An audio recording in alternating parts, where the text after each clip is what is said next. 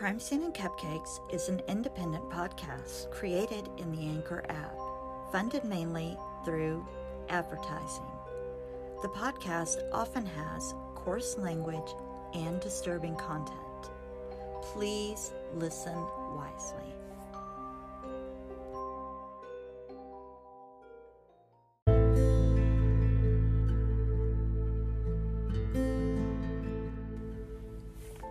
Hey guys, it's Marianne, Dog Mom, Baker, True Crime Podcast Maker, and we're coming at you with a bonus Crime Scene and Cupcakes episode, because when something awesome happens in the world of true crime, we wanted to share it with you.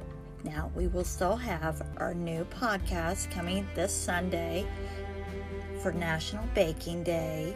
And yes, we will have the story about the semen-laced cupcakes. Totally disgusting, but we really think you guys might find the case interesting.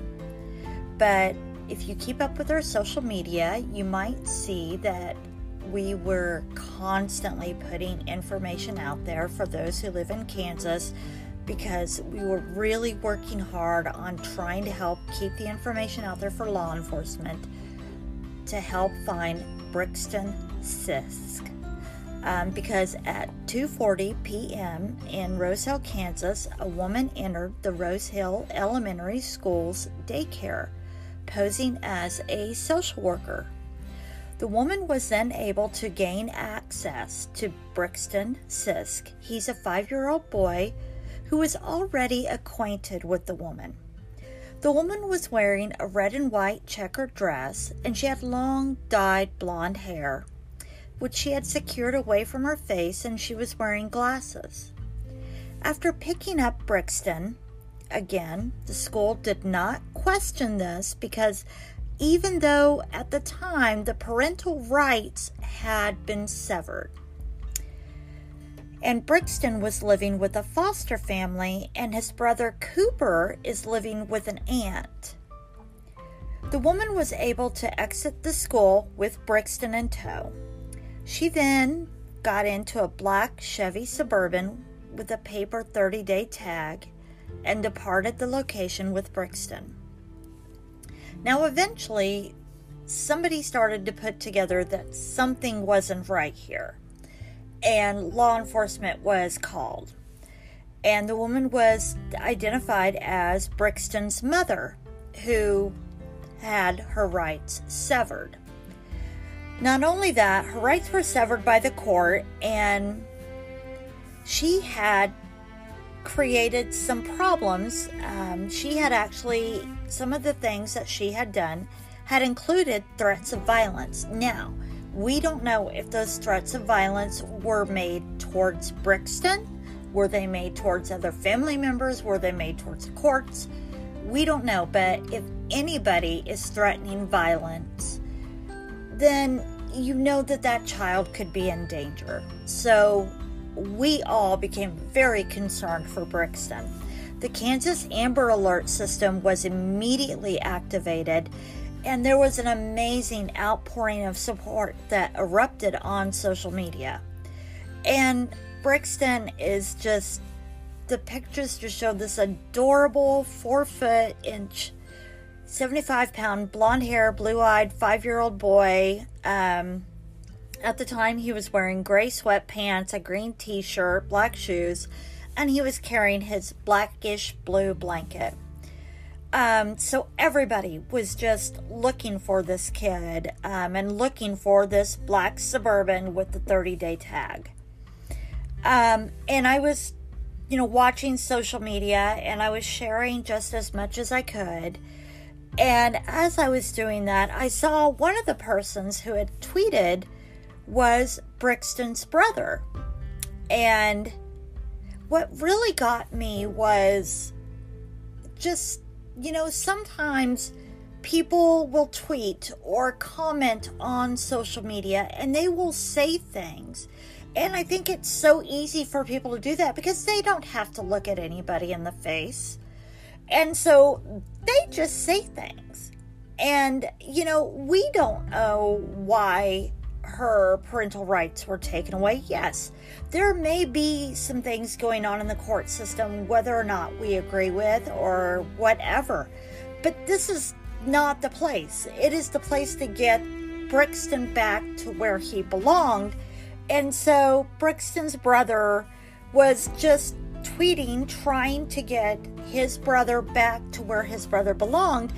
And he has to see, and that's the thing in all of these cases, as people are out there sharing their own thoughts and their own ideas, they need to remember family are seeing what you're saying. And in that time of crisis and in that time of pain, do they really need to be seeing the shit and the crap that you're thinking? Is that your place to be doing in that moment of stress? I just had to get that off my chest because that pissed me off. Because it looked like his brother is a very young man and he didn't need that crap. But at one point he tweeted, "Brixton is my brother. My name is," and I'm not going to share it because it's not my place, and I think I did share something earlier, but he is Danielle's son, and the male driver was most likely her other addicted husband, and I'm not going to share that name. Please, we all need help. We need the support. And then he did hashtag Brixton Sisk. And that really tugged at my heart, that this young man was just working so hard to get his brother back. Again, the suspect's name was Danielle Benzet, as he had said, and he had mentioned Danielle, and he had called her Danny at several points, so he obviously doesn't call his mother by her name, my mom, he calls her by her name. There was an unknown male driver that was operating the vehicle. The mother, Danielle, would be getting in and out of the passenger side, and it seemed like the police were always just a little bit behind. They were gaining videos. They were doing what they could. At one point, the male driver, it was about at 7:02 p.m., the police then shared information that the suspect, the male counterpart, and Brixton had switched vehicles to a gray 2010 Volkswagen Jetta with the Kansas license plate 461 NWF, and that they were fleeing the immediate area. Now that information was immediately shared again. People were just absolutely amazing getting that stuff out there on Twitter, TikTok, Instagram. People were just sharing so much information. It was just absolutely incredible. And one thing I want to share is that it's critical to be sharing that information, not just in the immediate vicinity, but also in outside.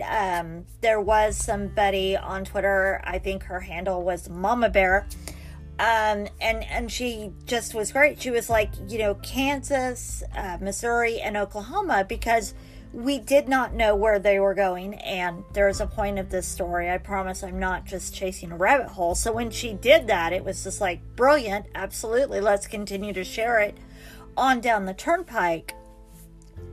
They eventually did find the 2010 Volkswagen Jetta located in and abandoned in the rural Cali County, Kansas. Now, Cali County, Kansas does have quite a bit of rural roads off the Kansas Turnpike, so the police had found that off of that area. So again, they're just being, we've got Wichita Police, Cali County Police, we have the KBI, Butler County Police. They are just diligently working so hard and trying to find Brixton and, get him back home. And then according to Rose Hill School District Police Chief Matt Neal, Brixton, Danielle Benzet, and the unidentified male were located by Oklahoma Highway Patrol troopers. So, At 7 p.m. Thursday evening, 5-year-old Brixton Sisk was found safe, and the suspects were taken into custody without incident in Oklahoma. And Police Chief Matt Neal said, "I am just so happy for the family. I'm so happy for Brixton, and we appreciate everybody's support, their prayers, and help with the information that we got.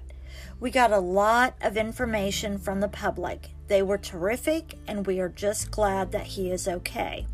And that brings me back to the when Mama Bear had shared my tweet about, hey, okay, this is great, getting this information out there. Now let's get it to Missouri and Oklahoma, because they were found in Oklahoma. So it's great, sharing those tweets, sharing those TikToks, sharing the Instagrams, and getting them just outside of Rose Hill, getting it outside of Wichita, and continuously sharing it outside.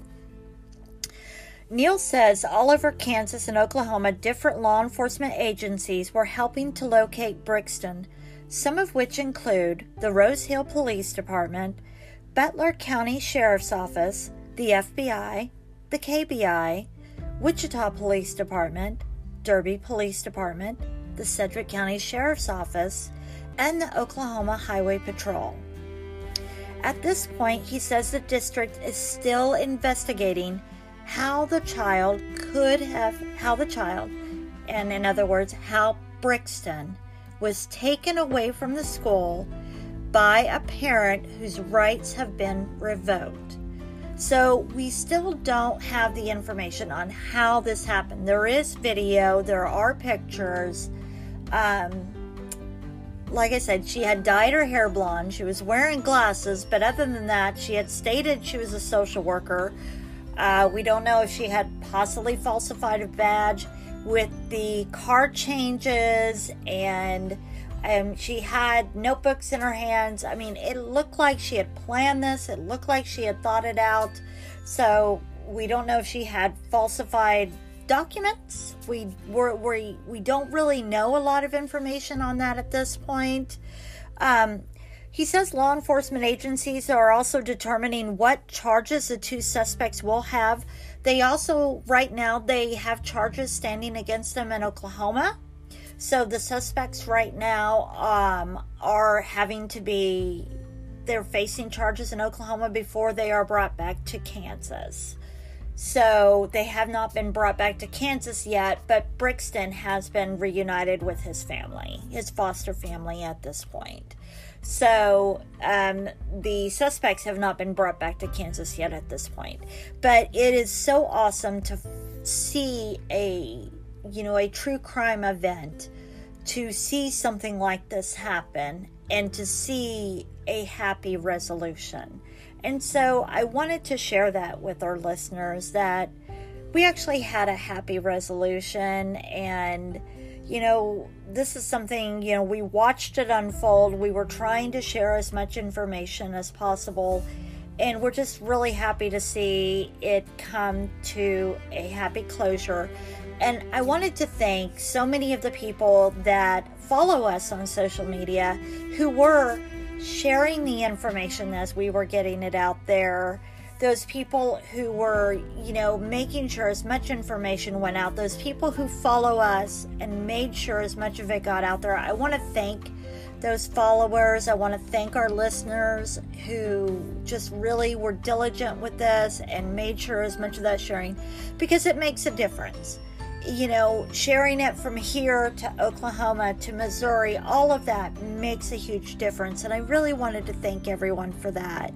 So I just wanted to take a moment and release a bonus episode in order to do that, because you all are amazing, and you true crime addicts are just absolutely incredible every day in what you do.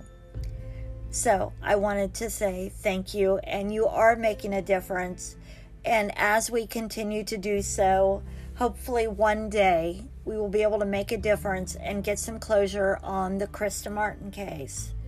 And I do have a belief that one day that will happen, and it will be thanks to all of you and to law enforcement that it will happen one day. It has given me faith that it will occur. So thank you all. And again, look forward to Sunday where we talk about malicious baked goods. See you then.